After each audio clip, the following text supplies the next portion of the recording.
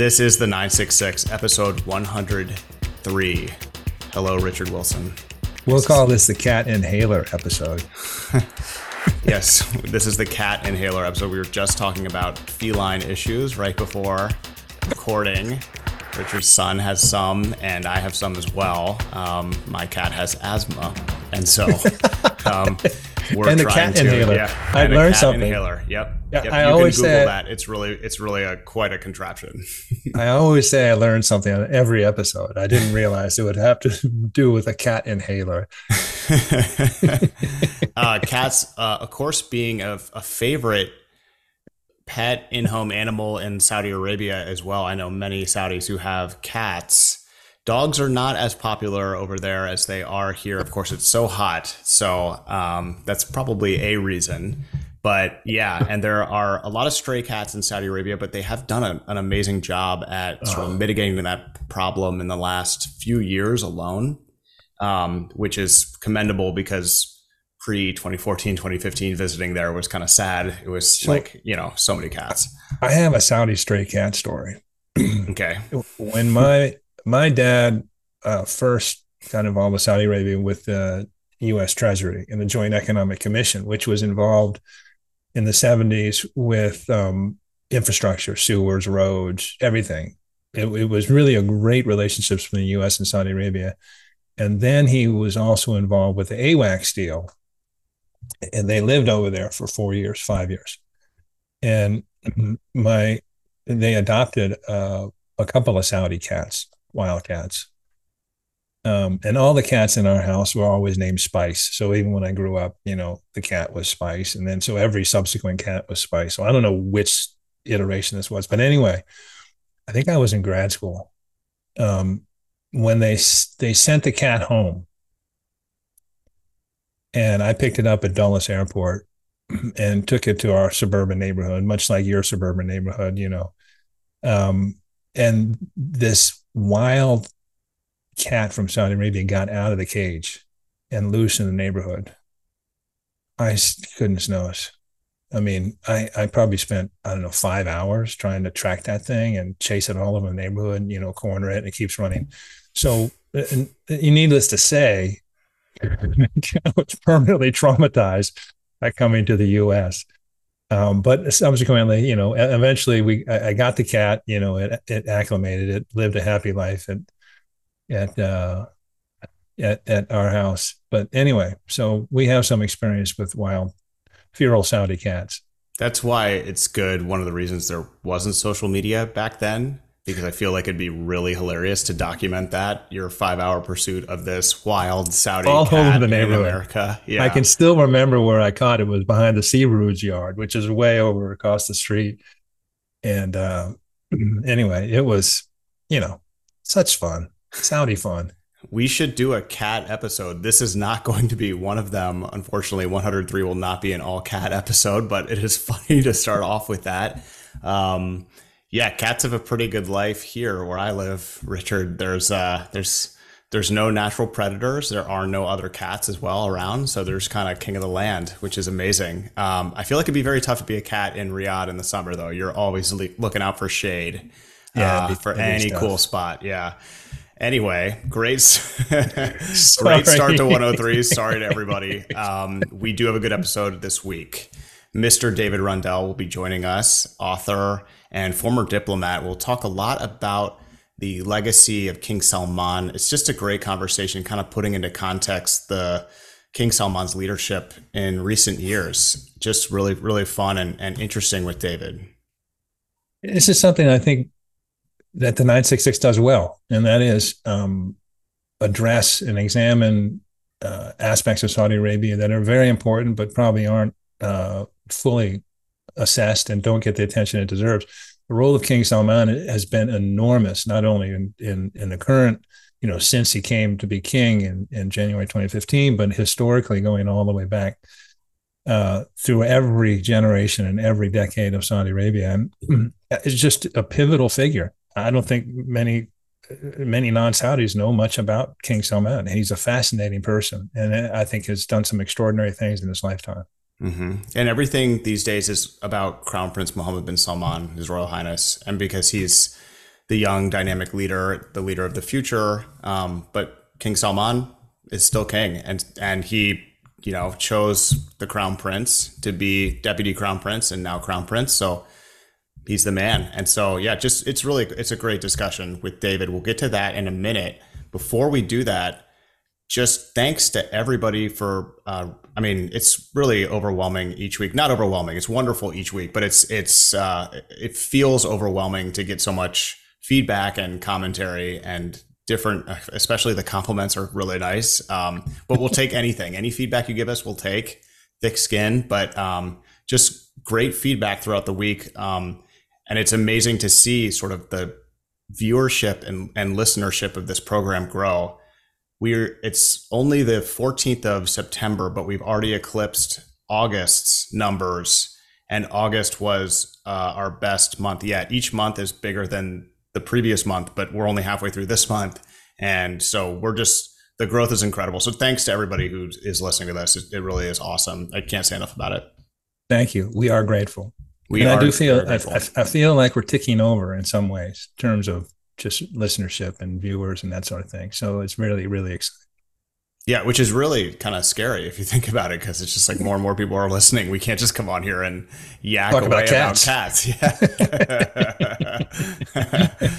And if you haven't done so yet, please subscribe to us wherever you're getting this podcast. If you're a first-time listener, we have a lot of first-time listeners that come in because they know somebody who's being interviewed in the program, or they hear or see a segment. Hit the subscribe button so you can get this delivered to your phone. Obviously, it doesn't cost anything, but just kind of keeps the steady flow of content coming to you. It's hard to remember to go to all of these different shows and podcasts that you may listen to. So if you do that, it'll come directly to you. You don't have to think about it.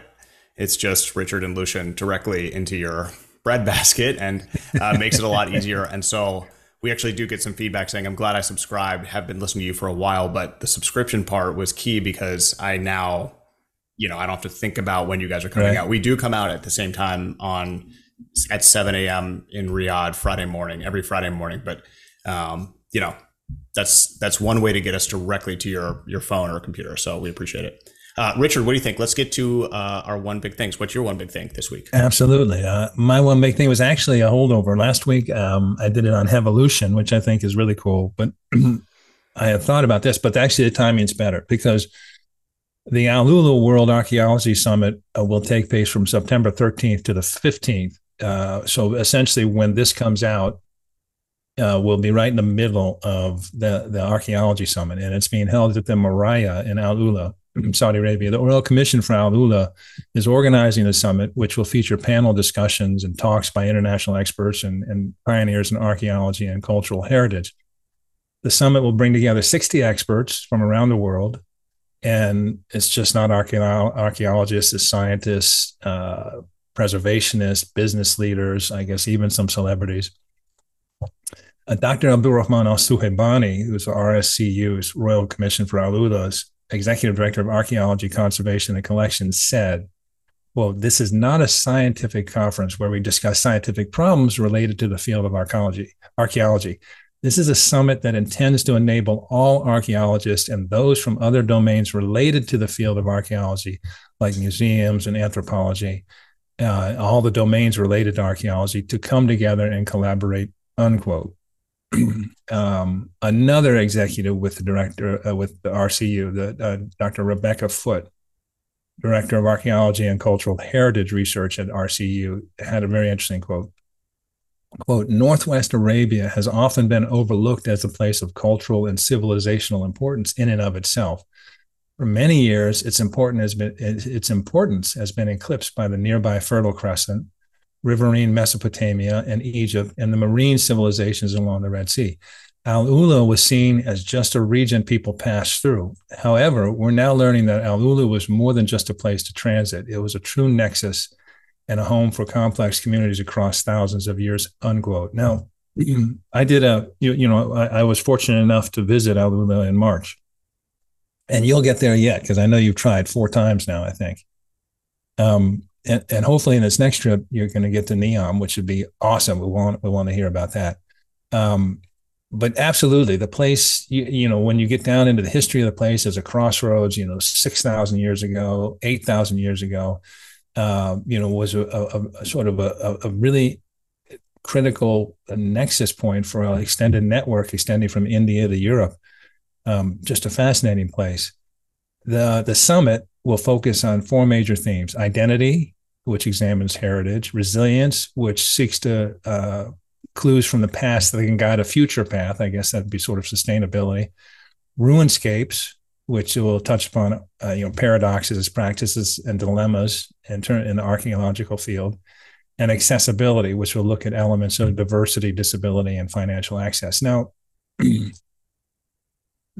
before I close up, this summit is actually interesting because it overlaps with Saudi Arabia's hosting of the 45th session of the UNESCO World Heritage Committee.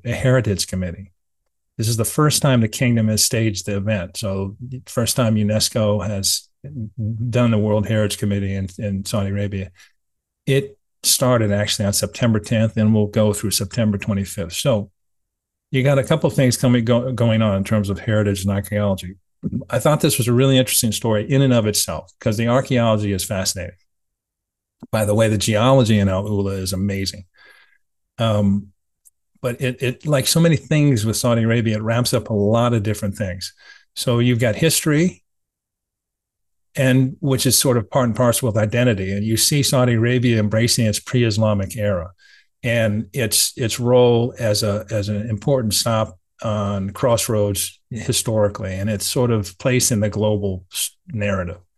So it's sort of talking about its history. You're also talking about soft power and prestige by hosting these events, by being a convener at the international level. I mean, this is a summit. This isn't a conference. This is a big deal.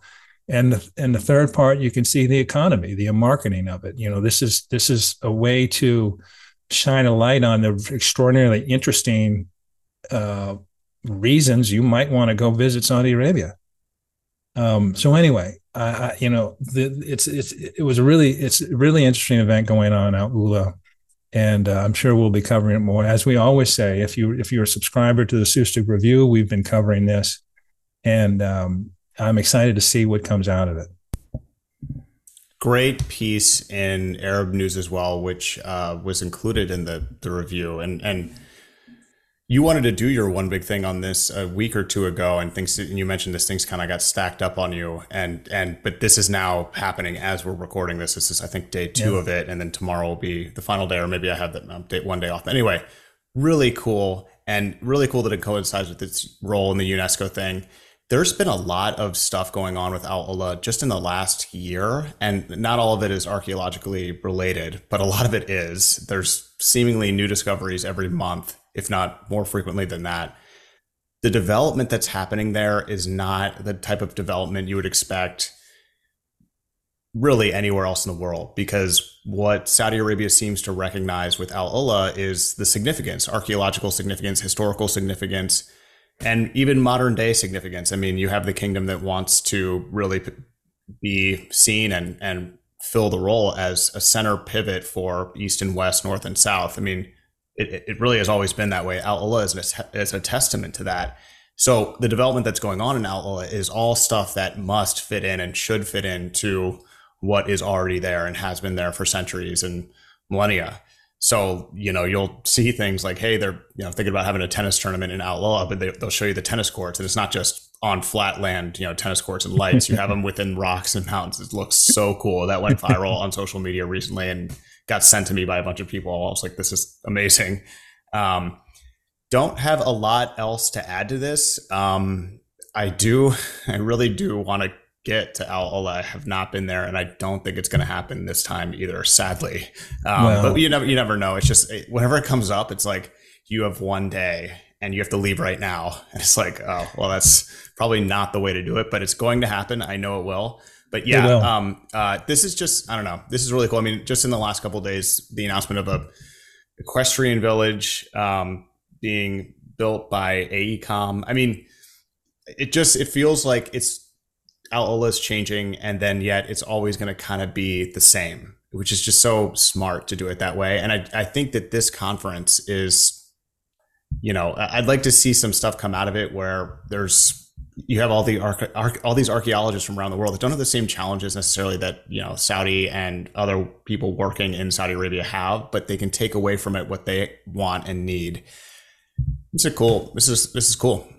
Well, I mean, the only thing I can say is I got to spend a day and a half or plus there at a local bed and breakfast essentially.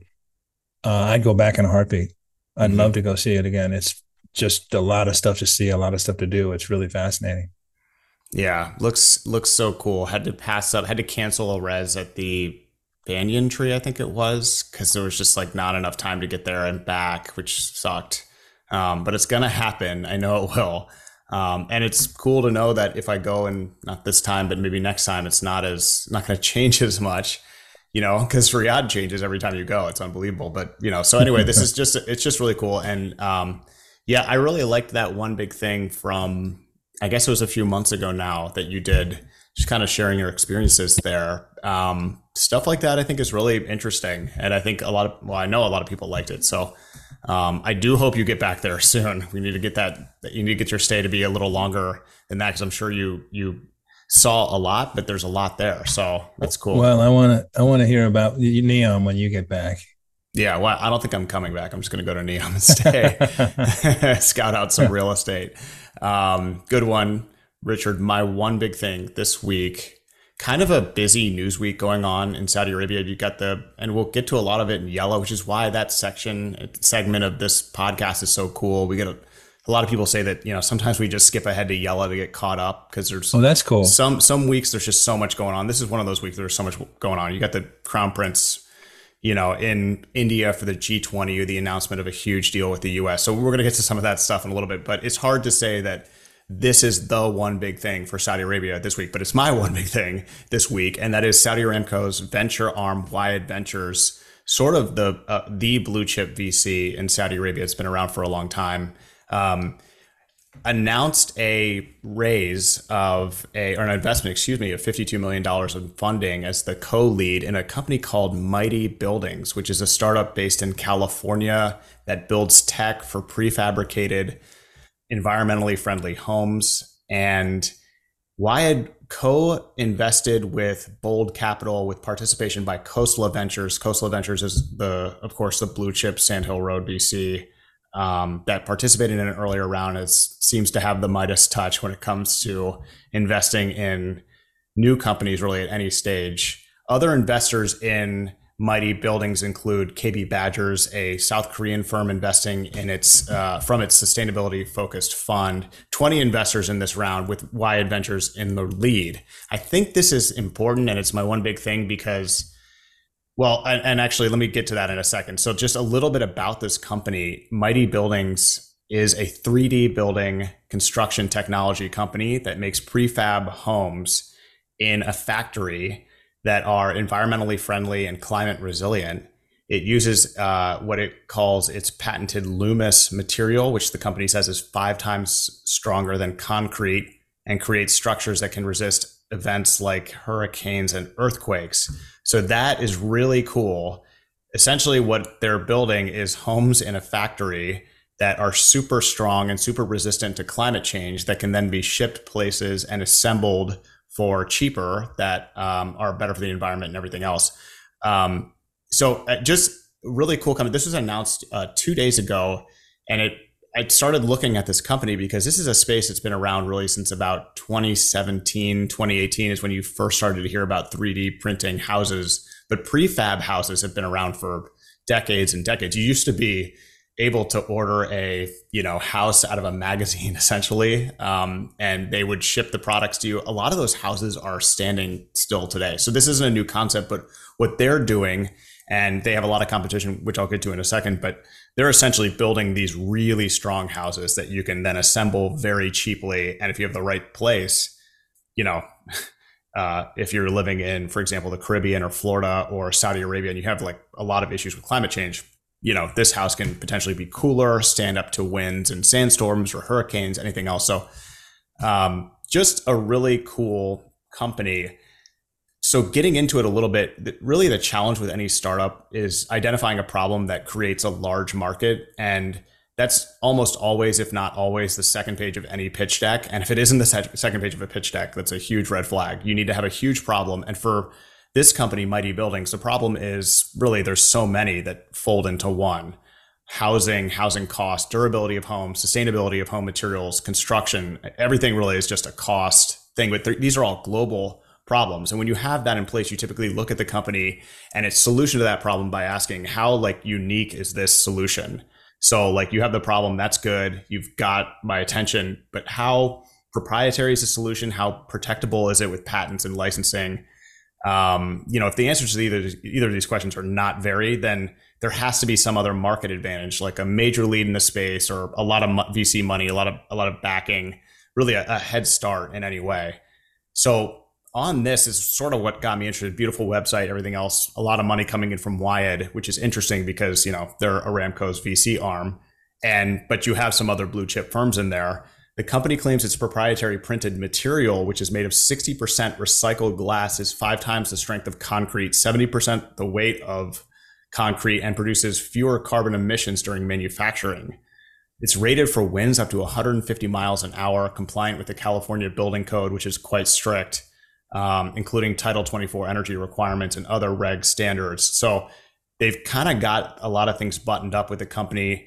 It employs ultraviolet light to cure its material off-site. This allows for, quote, highly refined and, quote, unique shapes with a range of customization options. So Salman architecture may now be part of that build out and part of their products on offer. So little bit all over the place here, but this is an interesting company. It's a really interesting play for Wyeth Ventures, which does a lot of stuff in energy and sustainability. They have a focus on Saudi Arabia and relevancy to Saudi Arabia. And that's, I guess, what you could call sort of the Lucid model from the PIF, where you invest in a car company.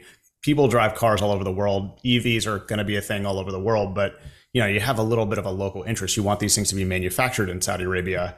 You want basically the company to be able to say, hey, like we are, and this again ties into another Yella segment we're doing as well, but ties into the EV metals market, and there's really a huge opportunity there. So there is absolutely interest in both from Wyeth Ventures and from this company Mighty Buildings in setting up a factory and starting to make the Middle East and especially Saudi Arabia a hub for what they're doing. So prefab homes have been around for a while, but this does strike me as different. Scale is going to be an issue. They also have a lot of competition. Just among some, you have Icon, Perry 3D, Saib, Alquist 3D, Printed Farms, Nidus 3D. So there's a lot of people doing what they're doing. And actually remember when I was in Riyadh in June, there was one of those advertisements on BBC for a house, for a company I think the UAE invested in, that was doing this in the UAE and building one whole house in the UAE to kind of demonstrate the compatibility with the local environment and everything else. But this is a fascinating move from Wyeth, because if this company is then going to be setting up in Saudi Arabia, manufacturing in Saudi Arabia, supplying some of these massive new developments, especially in residential development from Roshan and some of these other mega developers in Saudi Arabia. Saudi Arabia could actually be one of the biggest markets for this new company as it reaches scale. That's sort of, that's my one big thing. I think it's super interesting that this space is very interesting because globally people need places to live. It needs to be a lot cheaper to do that. And so, this could be a winner for Wyeth, I think. Yeah. That's just, I feel like it's like an episode of Shark Tank. I feel like, I think I should offer you a residual or something. What are your sales? Mr. Wonderful. Mr. Wonderful. I'd like a residual. No, that was a good one. And I think it's, as you point out, it's emblematic of what Saudi Arabia is trying to do in general. And why it is interesting, as you mentioned, is sort of the granddaddy. I mean, it was established in 2013, so obviously before Vision 2030. $500 million venture capital firm investing in high growth tech startups. It has invested in more than 60 startups. This is a $52 million raise, of which why it didn't take all of it. But so it's a little bit of money, but it's kind of cool it's emblematic of what Saudi Arabia is doing. It's placing bets everywhere, and it has numerous vehicles to place these bets. Wyatt being one of them. And so, for example, the Crown Prince launched a $200 million fund to invest in domestic international high tech companies just recently, and it's going to be part of a new strategy that's going to be sort of headed by Kaust. In February at the LEAP conference, 9 billion investments in technology sector. So they're gauging their future, wondering what the fourth industrial revolution means to them, and then targeting specific technologies that further their homegrown economic priorities and growth priorities. And this is a really good example of it, because I think there's one of the largest 3D printers is in KSA. I've got to get more details on that. So, for example, I remember an article about building a house, a 3-story house with a 3D printer, but that would have been with traditional materials, probably concrete or whatever. Mm-hmm. This is a different deal, and I think a little more farther along the evolutionary line in terms of manufactured housing. But really interesting. And like I said, Saudi Arabia is placing its bets everywhere, and it places a lot of bets. It places a lot of big bets, a lot of little bets, and some of them are going to tank horribly, and it hardly matters. You just have to have some percentage hit, and you've changed your world. 100%. And you have, the sort of unspoken benefit of doing that, exactly what you described, making these bets all over, because you want to have a local startup ecosystem. You want local entrepreneurship. It's hard to just generate that from nothing. We've kind of discussed that on the podcast in previous episodes. But what happens when you invest in these companies and then they set up a factory over here is spillover effect and tech transfer. You're going to start making these innovative 3D houses in Saudi Arabia, and then somebody that is working there saying, I got an idea on how to do a roof for this, or a special way to, with houses, it's, very complex. So this is an innovative piping material that can go into it, stuff like that. And then you have Saudi startups that essentially were germinated from this tech transfer.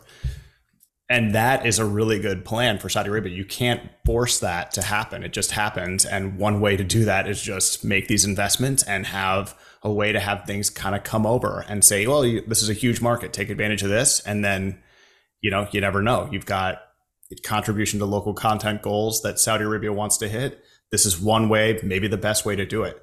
So this is just cool. And it's not the biggest thing happening in Saudi Arabia this week by a long shot, but it's something that grabbed me in for a few hours looking into this company and all the competition here, because the space could be massive. And if this is a winner, this is a massive market size. This is huge. So anyway, cool. Just a really cool company. Good luck to them. They've been around for a while. So let's see what they do next in Saudi Arabia, but we should be hearing more from them soon. So, yeah.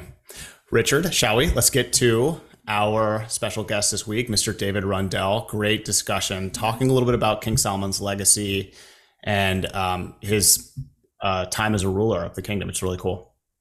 Awesome. I think this is a contribution to the dialogue. It's a good one. Enjoy.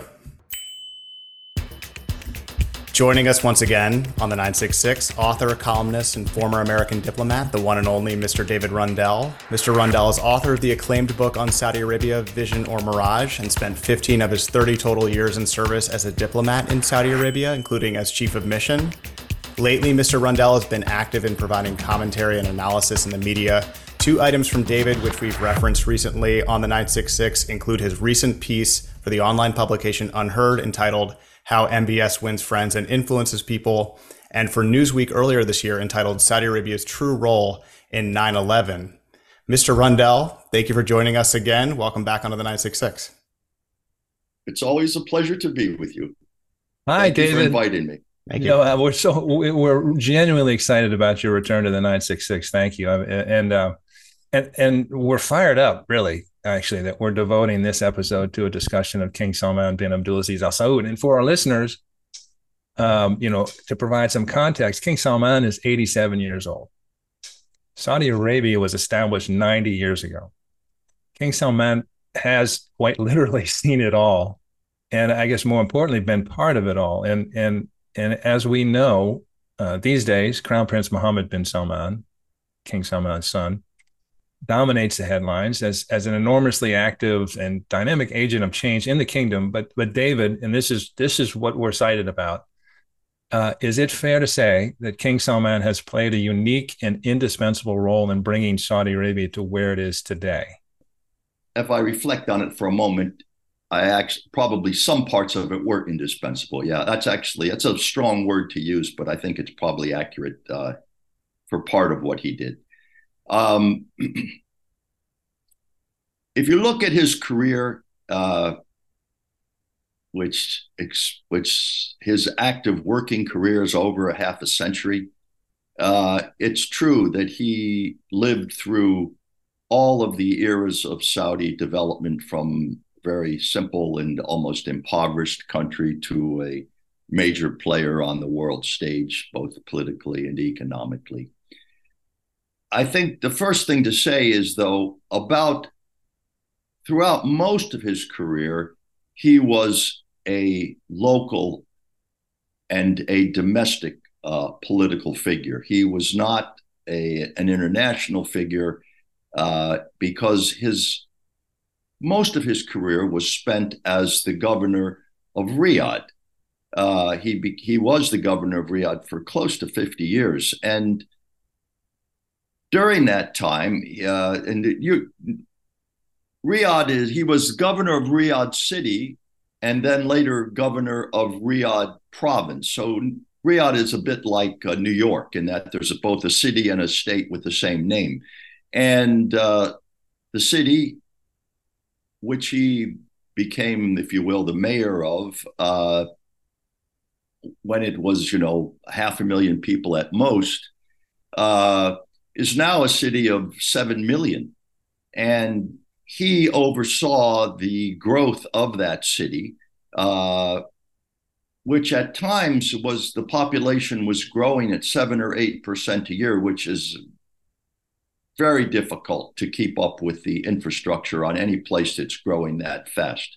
By and large, the telephones, the electricity, the road system, the sewage system, all of those things stayed up to date and are up to date today. And I suppose the crowning glory of Salman's leadership of cities was the Riyadh Metro, which is a multi-billion-dollar project, which is almost complete, which is a connection of subway lines and bus lines that is really going to make public transportation in the city truly world-class in the 21st century.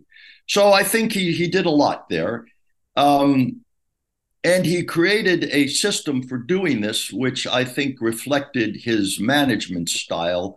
He had something called the Riyadh Development Authority, which has now changed its name slightly, but basically it was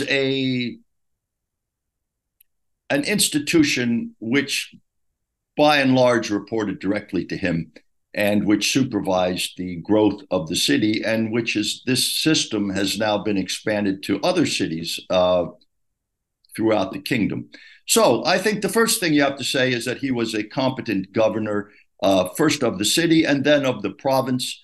And I can say that as a very junior officer, when I was working on domestic political issues, I used to go sometimes to see to his majlis. And it's no exaggeration that he showed up at work, at 8 o'clock every morning for 50 years. And he had a public audience where any citizen could come and bring their problems and complaints to him. That was typical of all Saudi governors. But I actually went several times and saw this. And, people came with all kinds of, this is many years ago, and it's probably more sophisticated today, but people came with all kinds of simple problems and he dealt with them. So, he played an important role in as a governor. He also played an important role as a family institution. He was not one of the elder brothers of the so-called Suderi Seven, but he was certainly a well-respected one. And he was given the job of being family disciplinarian. And I think this is well known and well documented that most of the princes live in Riyadh. He's the governor of Riyadh. So it's up to him to deal with miscreant princes. And he did have several jails, actually 3 of them, that where he would put princes who misbehaved. And so he would also not just put people in jail, but he would deal with them in other disciplinary ways. So he was kind of the family disciplinarian, and that was a role that he did, I think, well, and that he had, again, he was respected by the family because of the role that he played there. So I think that was the first thing I would say about his historic role. The second thing I would say about his historic role, which is very important, actually, is that he recognized what a detriment corruption was to economic development.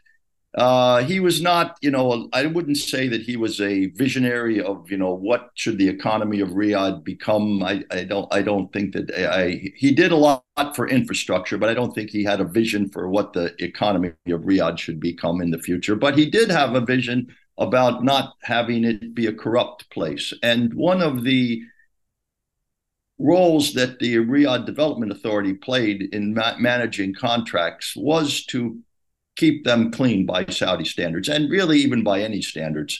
There was not a lot of corruption. It's well known that, King Salman and his sons were not amongst the richest of the Saudi princes. And so this is partly because he was not into graft and corruption, as some members of the royal family were. And this emphasis that he had on the lack of corruption manifest itself. If you look at the Riyadh Metro as kind of the apex of his city management role, I think the events of the Ritz-Carlton are sort of the apex of his anti-corruption campaign. And the idea that they threw people in the Ritz because it was a power grab. I've spoken about this before. There's a people say, oh, this was seizing power. No, this was not seizing power. By the time of the Ritz episode, power had already been consolidated. There were no one put in the Ritz was a serious threat to the succession by that point.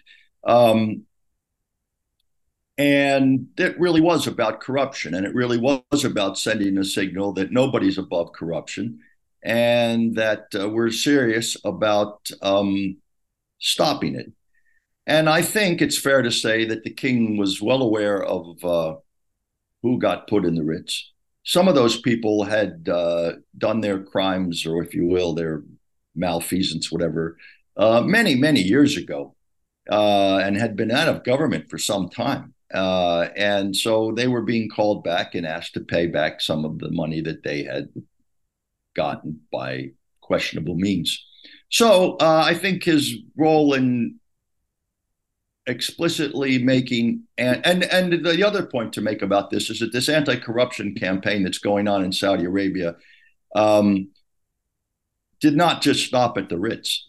The system now exists, and if you go to Saudi Arabia and talk to pretty much anybody, they will tell you that corruption, both at major scale and minor scale, that existed throughout the government has been dramatically reduced. It hasn't been eliminated. It doesn't get eliminated anywhere, but it has certainly been reduced. And if you talk to Saudi businessmen, they will tell you that it's now much easier to get contracts with the government because there's much less nepotism, wastaism, corruption, whatever word you want to use for it.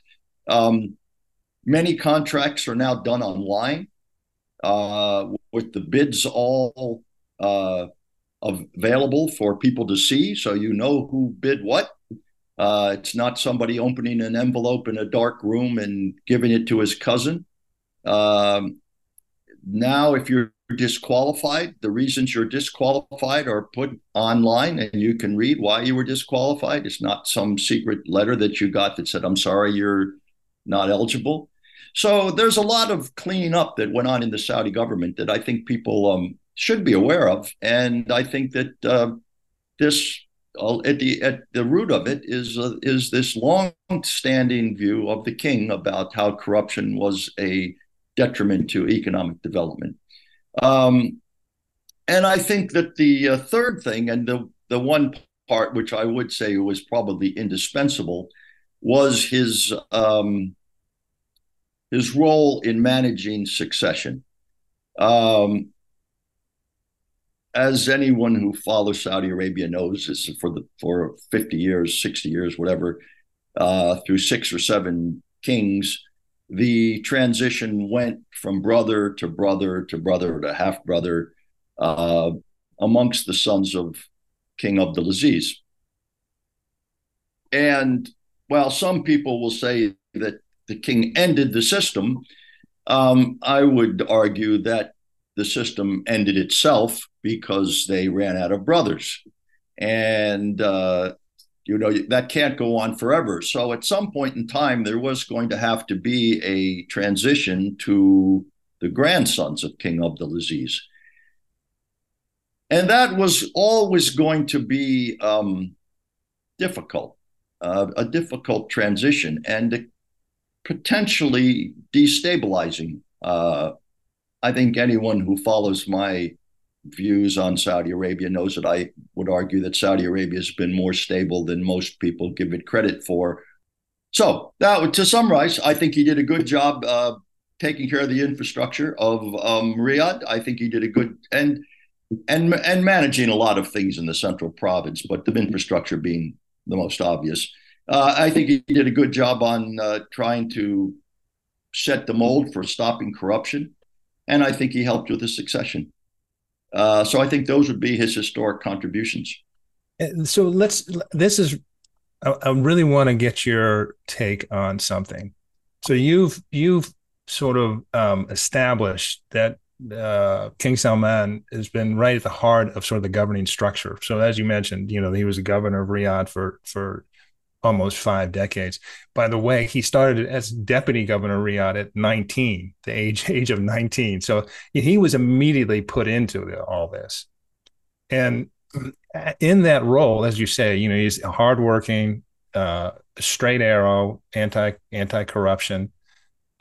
He also learned to manage. And by the way, this is a plug for David's book. His book is incredible because he learned to manage, and balance. So there's a clerical, tribal, merchant, princely interest, all of these things that you cover in your book. So really expertly, you look at the different sort of constituencies in Saudi Arabia. So he's got to learn to manage all these things. And so he has these skills. But he also lives in a governing world, and you know this better than anybody, David, where essentially everything is stovepiped. So, one part of the family has the defense portfolio, one part of the family has the interior portfolio, another part has the National Guard. And it's not really a cohesive thing. Everybody gets their slice. Everybody gets to, it's essentially, it's not patrimonial, but it's making a lot of different constituencies happy. That's the primary aim of governance. What does Stefan Herzog, plug his book too? He came up with the term of what segmented clientism. It's a rather political science view, but that's what he calls it. And that's much more eloquent than my stovepipe.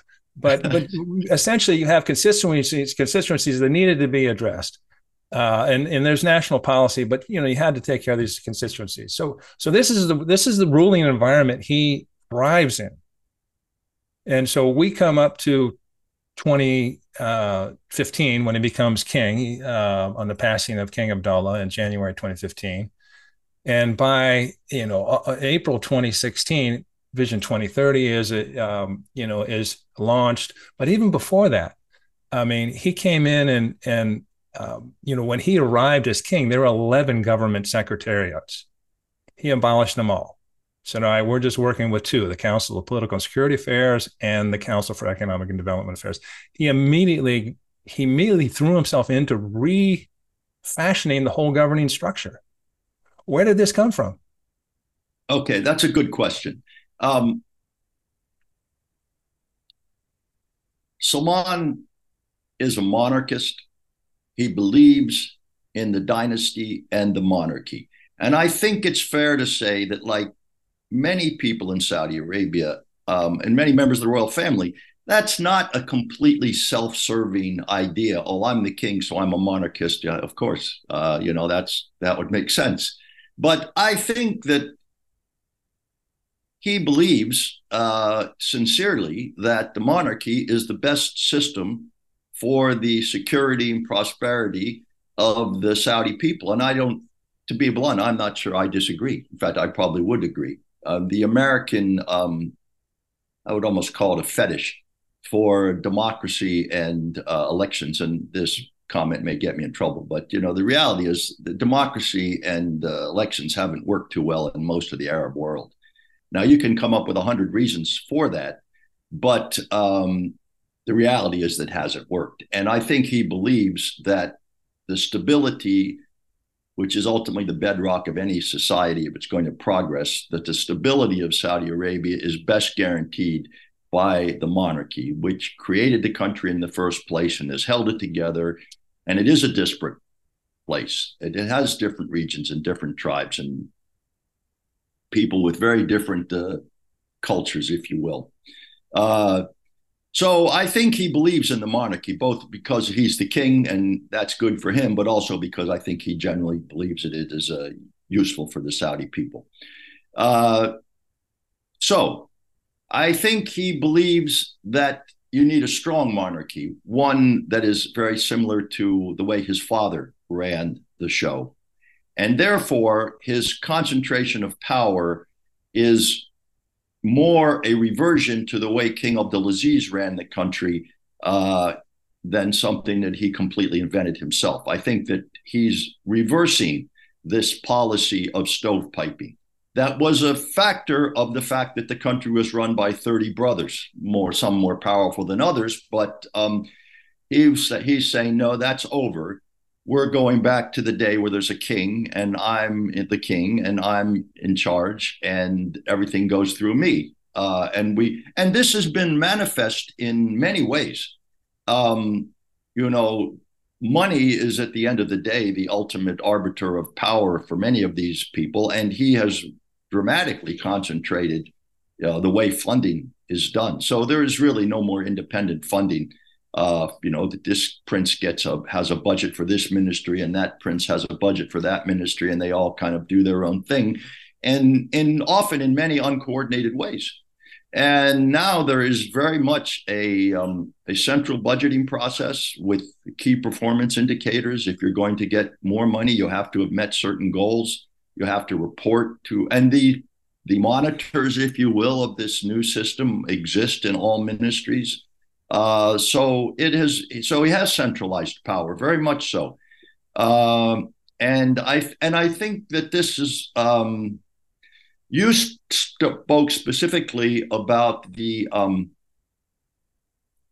budget process, if you will, of funding, but you spoke about it with the stovepiping of different government ministries, but it also goes into other areas. Two of the stakeholder groups that the king or the kings dealt with were the religious people and the religious institutions and the tribes.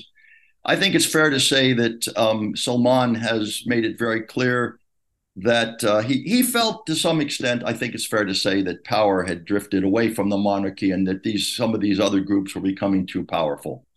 And the way that he dealt with the religious establishment is a good example of that. I mean, he pretty much shut down the religious police, which is a pretty profound thing to have done in Saudi Arabia.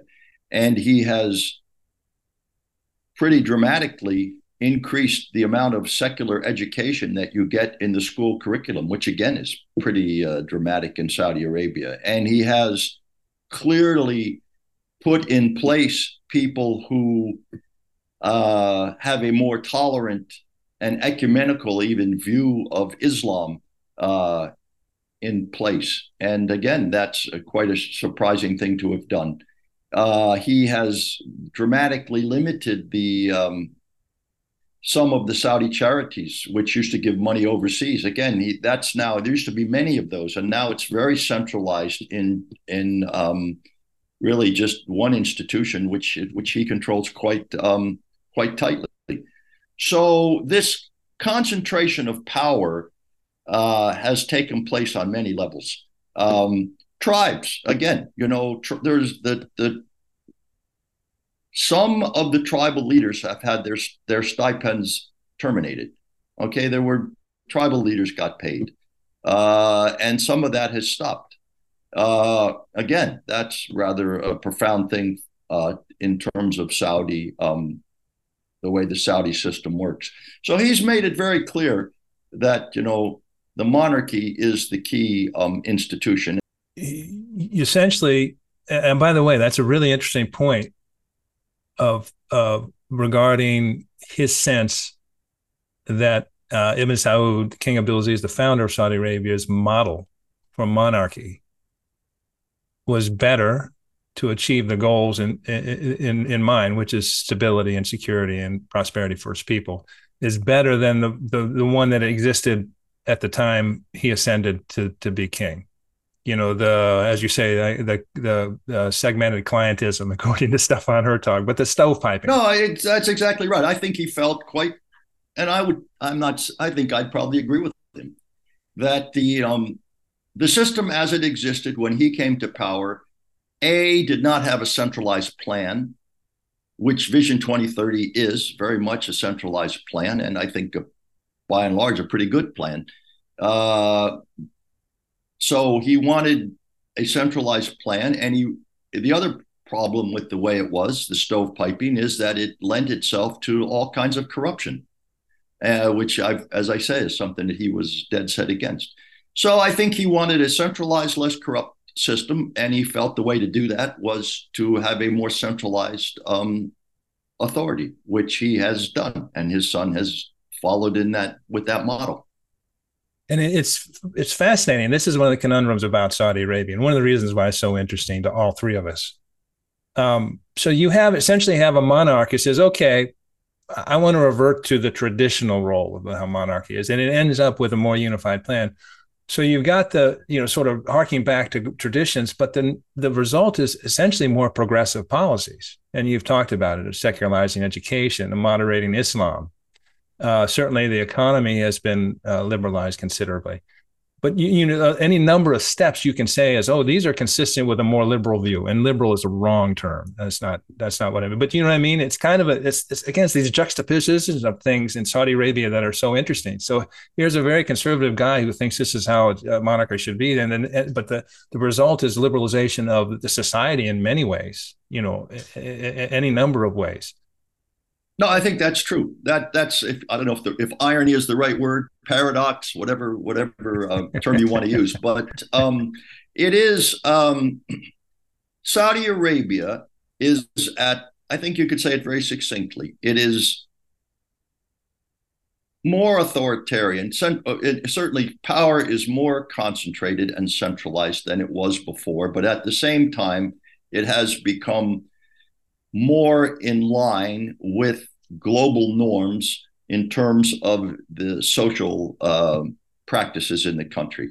And I think we've talked about that. Many of your guests have talked about that. I mean, the dramatic, and profound is not a word I would use too often, but profound changes in social structure in Saudi Arabia, not just in the role of women, is quite unrecognizable from what it was. So I think, they are trying to walk a middle path that most Saudis some more than others, but at the end of the day, most Saudis find acceptable. And I talked about that in the book, that, they lead social change at a pace which is acceptable to most people. Some think it should go faster, some think it should go slower, some think it should go not at all.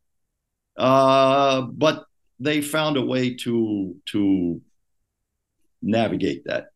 So I would like to pick your brain on something that I think we find interesting. They're looking around, and obviously the sectarianism or the factionalism of Iraq or Lebanon is not attractive. The corruption in Iran and that ruling system is not attractive. Egypt is not attractive. But it's been a fascinating exercise over the last few years to watch Saudi Arabia sort of reconceive its narrative. And, even when you were there, they didn't really celebrate National Day till, early in the aughts, so they have National Day. It's 90 years. Now National Day is a big day, but they've also introduced Founders Day. I think nationalism is what's happening in Saudi Arabia, not Arab nationalism, Saudi nationalism. And I think that's right. And I think that it is becoming more important. And people now see themselves as both good Muslims and good Saudis, which I don't think would have been the case, 50 years ago.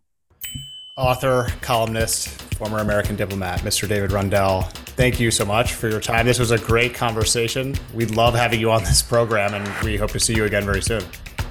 I look forward to talking to you for a few minutes afterwards. That was our conversation with David Rundell. Thanks to him for his time. Just awesome. Really good perspective on everything going on today, which is just, we really appreciate it. He's super plugged in, has been doing it for decades. His book is amazing. So we enjoyed that. He brings a great perspective, and he's got historical, presence in Saudi. So he's got a timeline understanding of all this. So it's a great conversation. Mm-hmm. Richard, shall we? Let's get to Yella. Saudi in a minute. Yella. Everyone's just like, oh. Sorry, really quickly though, we don't get a ton of people saying that. That's really annoying to them. So have we had anybody say it? No, but nobody is like, that's funny either. So please weigh in if you want us to stop, but we're not going to stop unless. I guess that's representative of a lot of things in my life. I think it's funny, but other people have no comment. Who knows? Who knows is right. Yella number one. During the G20 summit held in New Delhi, just recently completed, a significant development unfolded as the United States, India, Saudi Arabia, the United Arab Emirates, France, Germany, Italy, and the EU, European Union, introduced the India, Middle East, Europe corridor, known as the IMEC, IMEC. The IMEC represents a multi-mode transit corridor spanning over 3,000 miles, and it consists of two corridors. The Eastern corridor links India to the Arabian Gulf, while the Northern corridor connects the Arabian Gulf to Europe. Upon its completion, as outlined in a White House Memorandum of Understanding, this connectivity project will establish a dependable and cost-effective cross-border ship-to-rail transit network. It will complement existing maritime and road transport routes, facilitating the seamless movement of goods and services between India, the UAE, Saudi Arabia, Jordan, Israel, and Europe. I think it needs a cooler name like Belt and Road has. Not that that's a cool name, but this is clearly an effort to compete with China's Belt and Road Initiative. And congrats to all the participants here, because everyone's going to win with this going in. This follows the Biden administration's interest in making investments like this, especially in this region. It's taken a while to sort of get going, but this is basically the U.S. Belt and Road. So maybe they call it that, although that's not great branding. But this builds on a theme too. So I'm glad you chose this one, because, this is more of Saudi Arabia as being not just Saudi Arabia, because this goes from India to Europe. So it's, many countries are involved here, but Saudi Arabia is right in the middle of it. And so that's sort of a theme we've had on the show, Richard, recently, is Saudi Arabia as a nexus point. And it's always been that way, as you pointed out last week, but it's a focus now. And there's, more energy in that. And then just last thing I want to add to this, big win for the US-Saudi relationship, which increasingly is building on these commercial level wins and our interest base between the two parties. So we, the hosts of this show, love seeing that. And that's spot on, and that's the beauty of this. And the parallels to the Belt and Road BRI Belt and Road Initiative is fair enough. But we've talked for some time on the 960, basically since its inception, about U.S. needing to broaden its tools in engaging with the region, and it can't just all be political and security and that sort of thing. And this is where China has made its hay in the region with economic investment, and that's one reason. Obviously, China is an important destination for energy exports and that sort of thing. But India, for Saudi Arabia, is its second largest trading partner. The beauty of IMEC. And I could live with. Maybe I can get used to IMEC is fine. Yeah, now that you say it like that, I just needed you to say it. Yeah. There you go.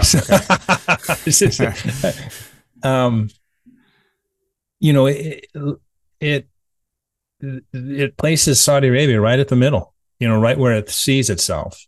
Saudi Arabia sees itself as a nexus between Europe, Africa, and Asia, and it recognizes, it empowers India in a big way. It also, as opposed to the BRI, which has some onerous aspects to it, especially in terms of lending and debt and that sort of thing. A lot of countries have gotten into trouble. As a matter of fact, Italy recently said, we want nothing to do with the BRI. We're stepping away from it. The IMEC is going to give autonomy to participating countries to pursue their interest. I mean, basically, they have their own sovereignty. They want to get involved because they want to get involved.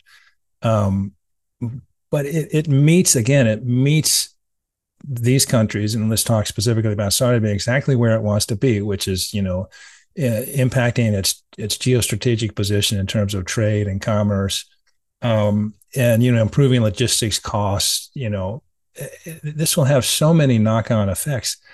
The main memorandum didn't mention that sort of a side objective of this is an agreement between the U.S. and Saudi to develop transit corridors that will facilitate transportation of renewable electricity, clean hydrogen. So basically transmission cables and gas pipelines. So this is not just sort of a logistics move freight transport thing. It's also a corridor for hydrogen and renewable electricity and these sorts of things, connecting grids. Again, all things are top priorities for Saudi Arabia. So this is a congrats to Joe Biden and congrats to this administration for meeting partners, commercial allies in some ways, key strategic players, meeting them where they are. Mm-hmm. And coming forward with things that are really attractive to them on their merits alone. They're not doing it because it helps their security situation. They're not doing it because they were compelled to by the U.S. They're doing it because, hey, this is a deal I want to get in on. Let's work this with Saudi Arabia and the U.S. And then when you throw in the fact, and this is, again, congrats to Joe Biden and the administration, it includes, UAE, France, Germany, Italy, and the EU, and obviously India. I mean, this is a big, big deal. Very exciting. This is a big deal. It should have been a one big thing for either of us. We just knew we were going to talk about it, but this is such a huge deal. And what's really cool is you kind of look at this map and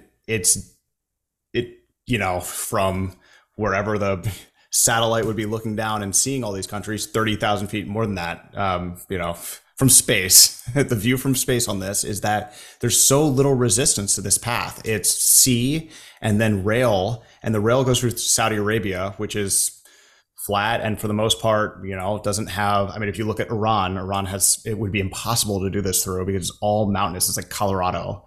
Right. This is a path of very small or very minimal resistance that will absolutely open up the economies of the EU, Saudi Arabia, the UAE, and India, and others in this, and Pakistan, and others in this sort of corridor, it is a big win for Joe Biden. You have to say that. And we also should talk about what probably everybody wanted to talk about when this was first starting to come out, which was the handshake between the Crown Prince and Joe Biden. It was good to see that. And it was good to see Modi kind of come on over top of it. You got to kind of seal the deal there. I think that's a good move. Joe Biden kicked butt at the G20. I mean, she wasn't there, Putin wasn't there, but he came with a plan.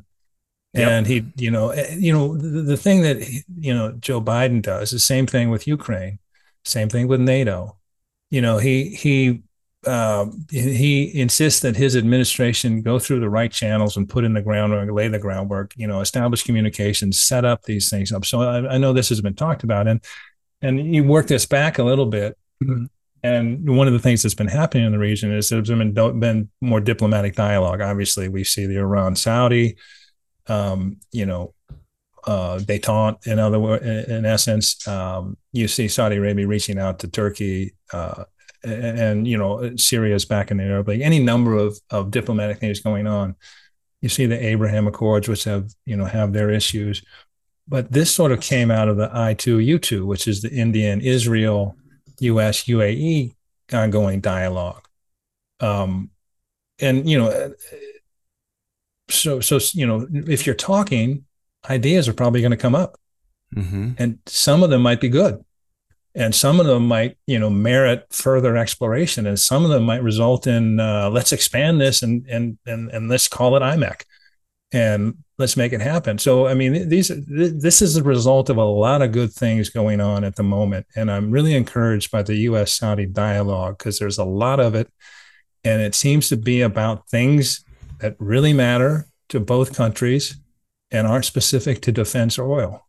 Yes times 100 to that point. I mean, we're talking about things that, they're talking about things that mean something, that are not just ideas. These are real commercial things. These are real commercial opportunities. And they're going through with them. They're not letting these, recent downturn in U.S.-Saudi relations at the beginning of the Biden administration just set the tone for the rest of the administration. They're just going forward with it. And there's a lot we could get into. And we are going to be talking about this a lot more, I'm sure. But, just looking at this map and looking at sort of how people are calling it the new spice route, which I think is probably not the best. Do you know why? Is Alula on it? Well, there's a frankincense stop. No, but it is cool. So it's interesting that Italy did not want to be a part of this. I know there was a massive Saudi trade delegation in Italy last week. And I think they're thrown in with the EU, but Italy didn't want to be part of the BRI. Okay.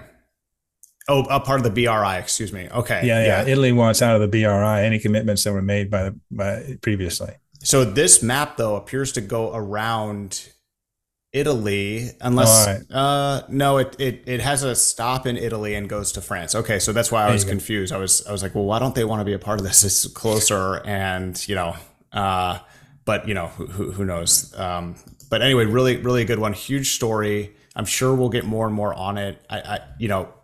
I read the MOU that came out, and it was, first of all, it was from the State Department, but the font was like Comic Sans or something like that. And I was like, this doesn't look, there's no signatures on it, but I was like, this looks fake, but I'm sure it wasn't. But there's going to be a lot of stuff that are formed around this, and we'll start to kind of explore it as it comes out. Sorry about the long yellow there, everybody, but this is a huge deal. It's a good one. It's an important one. Yellow number 2, Saudi Arabia is working on its own major commercial cruise line brand designed for those with, quote, Arabian preferences.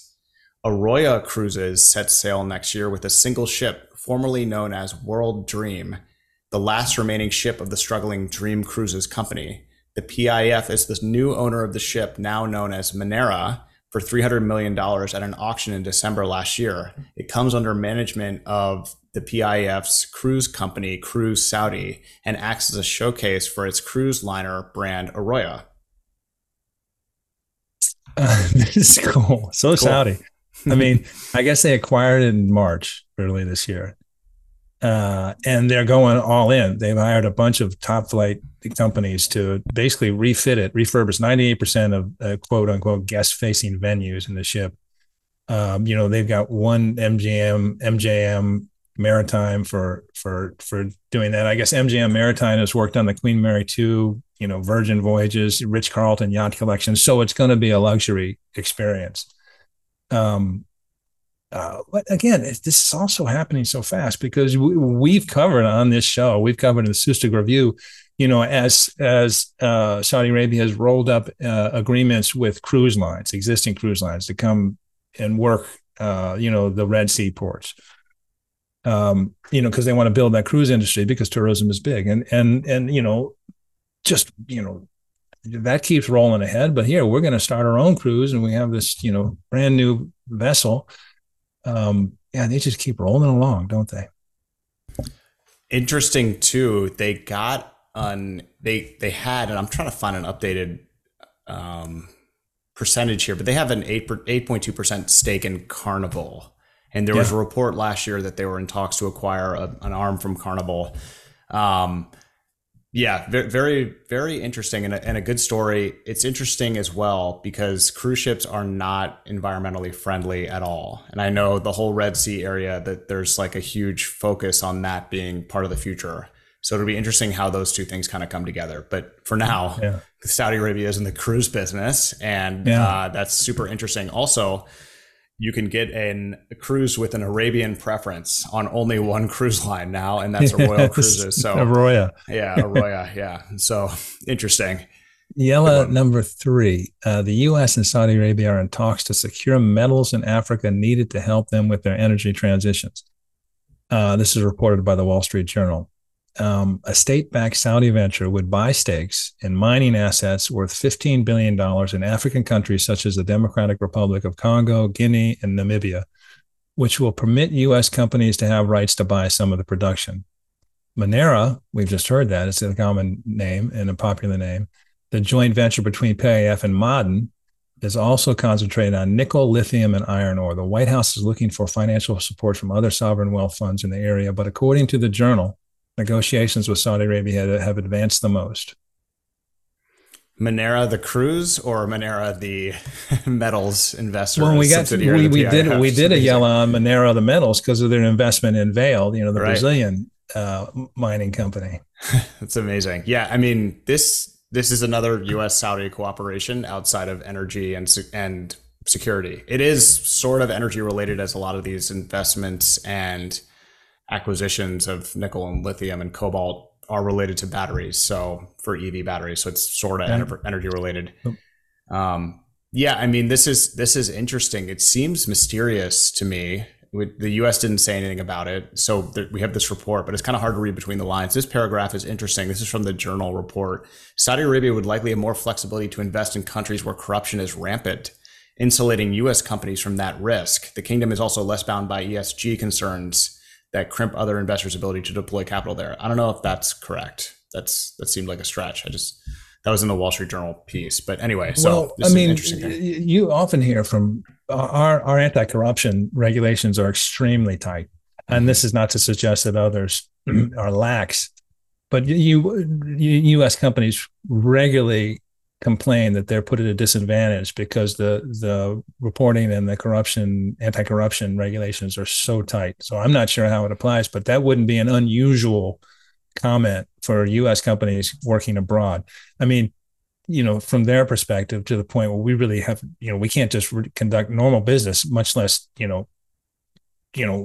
try to bribe or extort anything. We don't want to do that. But, it's so strict that we have difficulties with just a normal course of business that other countries can do. Mm-hmm. But again, on this, my instinct is to say, see IMEC. It's another example of U.S. and Saudi Arabia working together on common interests. And I love the last line of that is negotiations with Saudi Arabia have advanced the most. Awesome. Great. Let's move ahead. Let's keep talking about other things we can do together that are, economically advantageous to everybody involved.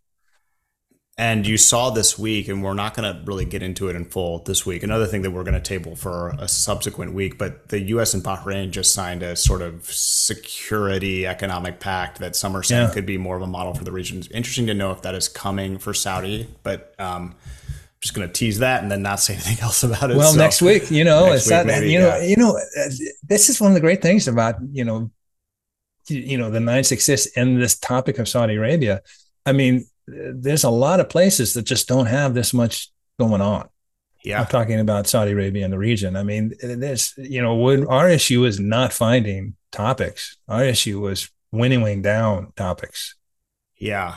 There's so much going on. And then, July and August, a little slower, but this July and August this year in Saudi Arabia would have been the most busy months in previous years. And then things pick up in September now. It's just, it's bananas. So, Yella number 4, Noor Riyadh, the largest light art festival in the world, will return for its 3rd edition in Riyadh, with the festival running from November 30th to December 16th, 2023, and the exhibition from November 30th, 2023 to March 2nd, 2024. The citywide festival will illuminate Riyadh with large-scale light art installations, building projections, performances, and more. Artworks will be displayed in public spaces across 5 hubs.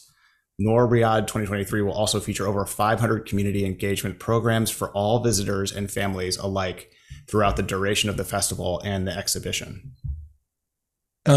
We threw this in there. I love light festivals. I don't care where it is. I love this. I mean, you're a light I festival want to guy. get there to see this. This is between December.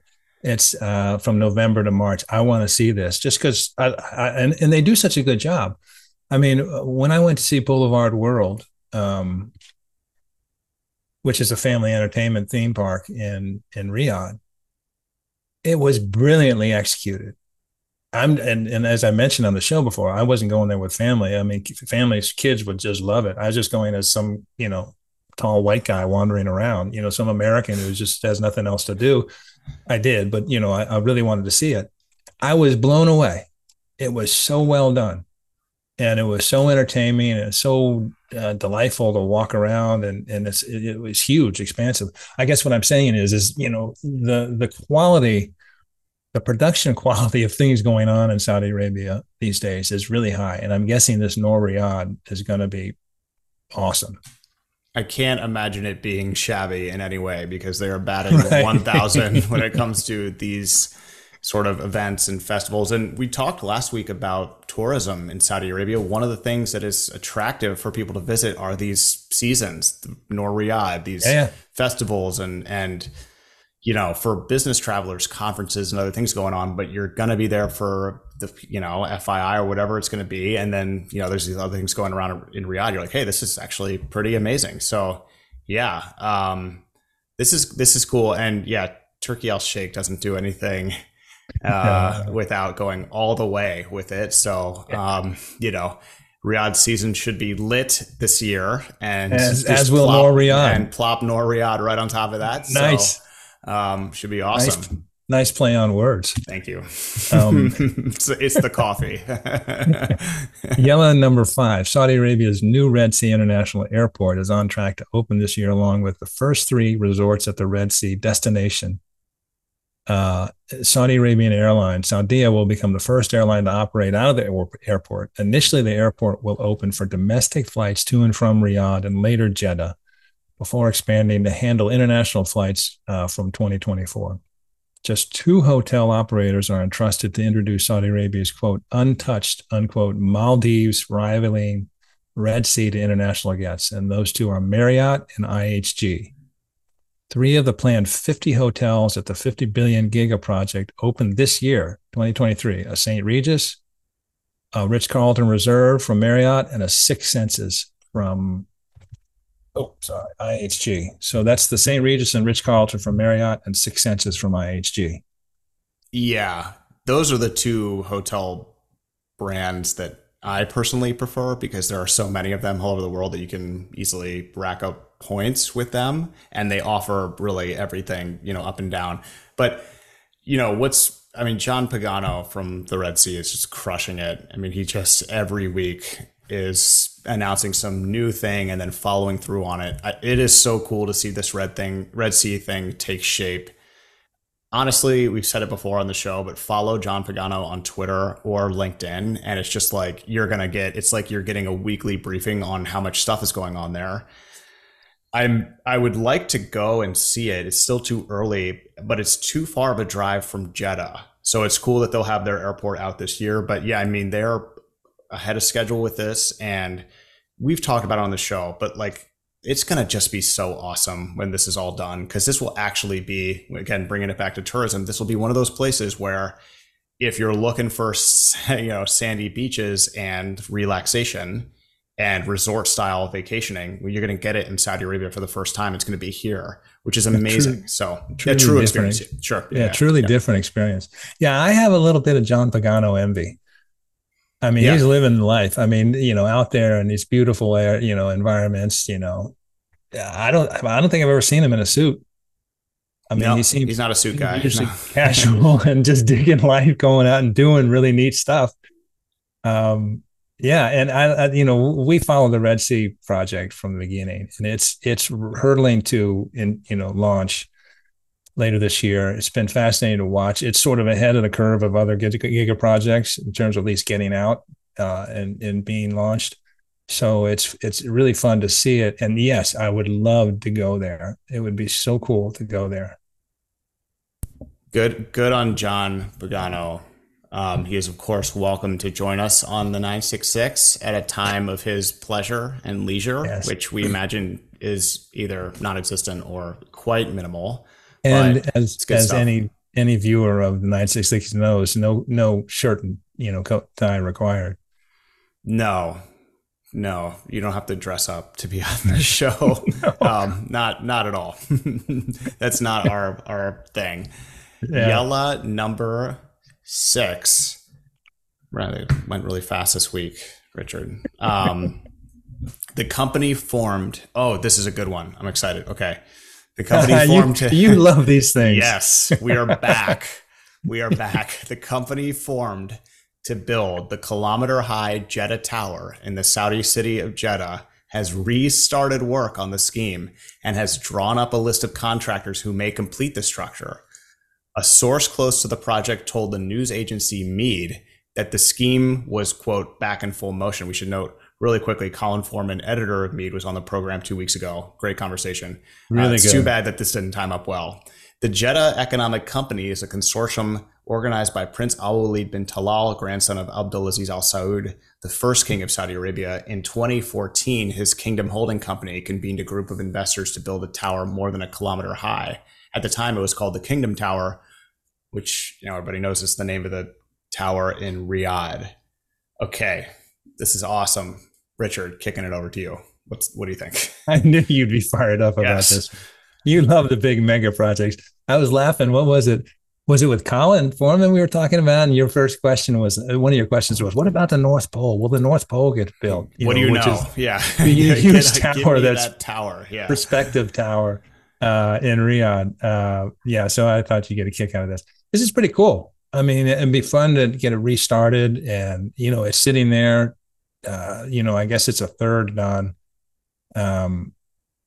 It's a who's who of contractors who are looking to bid on it. I mentioned the 14.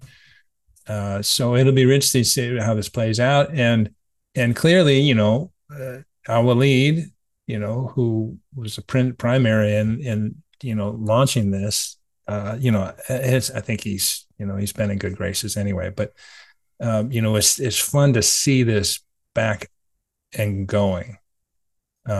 So we'll watch it with interest. I know you'll watch it with great interest. You love these skyscrapers.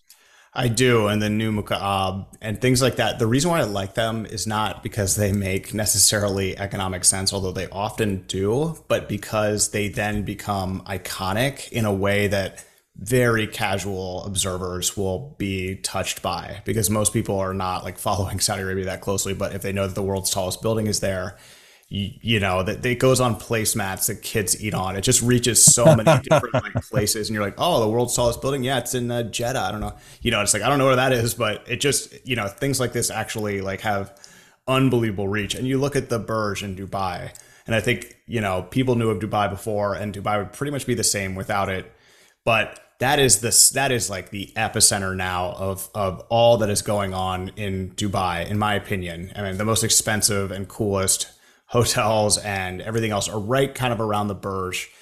would it be that way without the Burj? I don't know. But like, the Burj lights up on New Year's, and it's ultra soft power that just has immeasurable reach. And so, yeah, I love these things like that because also they give you a reason to visit, and they're sites to see and to behold. I mean, Empire State Building and Sears Tower in Chicago. I mean, just, I don't know. You're right though. It's a little bit irrational. I love things like this. I'm glad to see this restarted too, because for 5 years it's been inactive, and it sort of becomes the first thing that people reference when they're like, well, they're always talking about doing these things, but look at the Jeddah Tower, and it's like, that's, first of all, not really fair because they are following through on virtually every single promise they've made.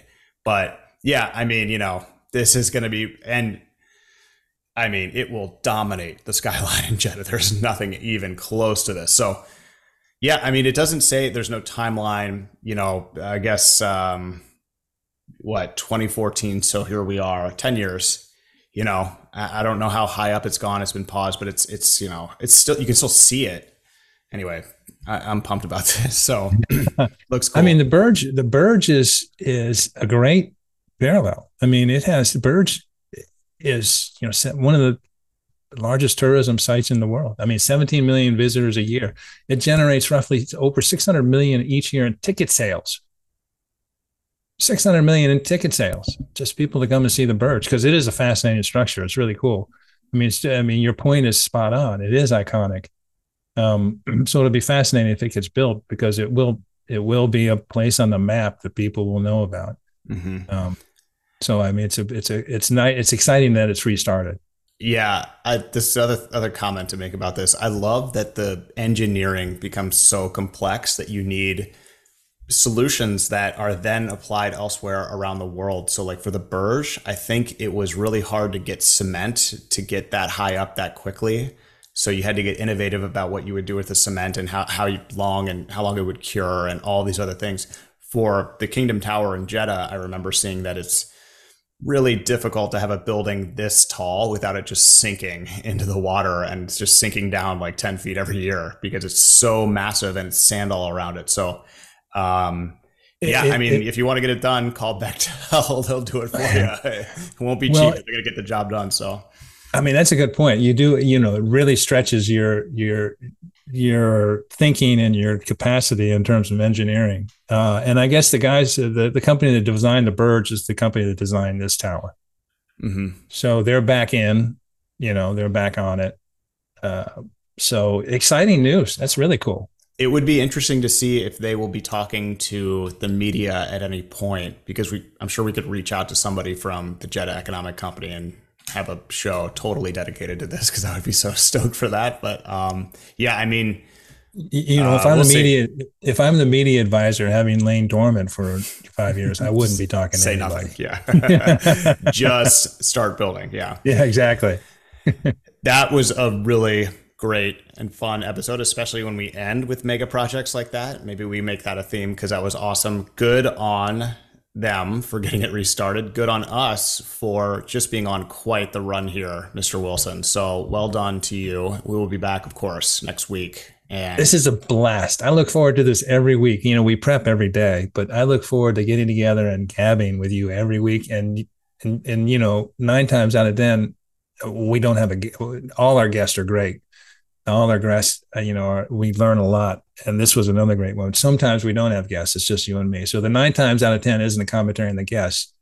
9 times out of 10 episodes when we have a guest, it's an added bonus that we get to educate ourselves even further. That's the best thing about this. And I think a lot of the feedback we get is people that appreciate the fact that we're sort of just trying to understand it too. Like people are there's no like expert, like for example, this is great. There's no expert on the Jeddah Tower. There's whoever is the CEO of the Jeddah Economic Company knows more than other people. Outside of that, we're kind of all just trying to figure it out. So that's what we're doing here. We're sort of talking things through. We're hypothesizing about things and trying to get to the bottom of it. And I think people like that journey. I don't know, whatever we're doing, people seem to be liking, so we're just going to keep doing it. So yeah, I completely agree. In the last 2 weeks, I've had 2 Saudis who are profoundly knowledgeable Saudis, middle-aged Saudis who have been around, pay attention, know a lot, plugged in. Two of them have said, I learned things listening to your show, which is the highest compliment. Absolutely. The highest compliment. And yeah, so we're here. We'll see you guys next week. Richard, thank you very much. Thank you. You're the man. You the man.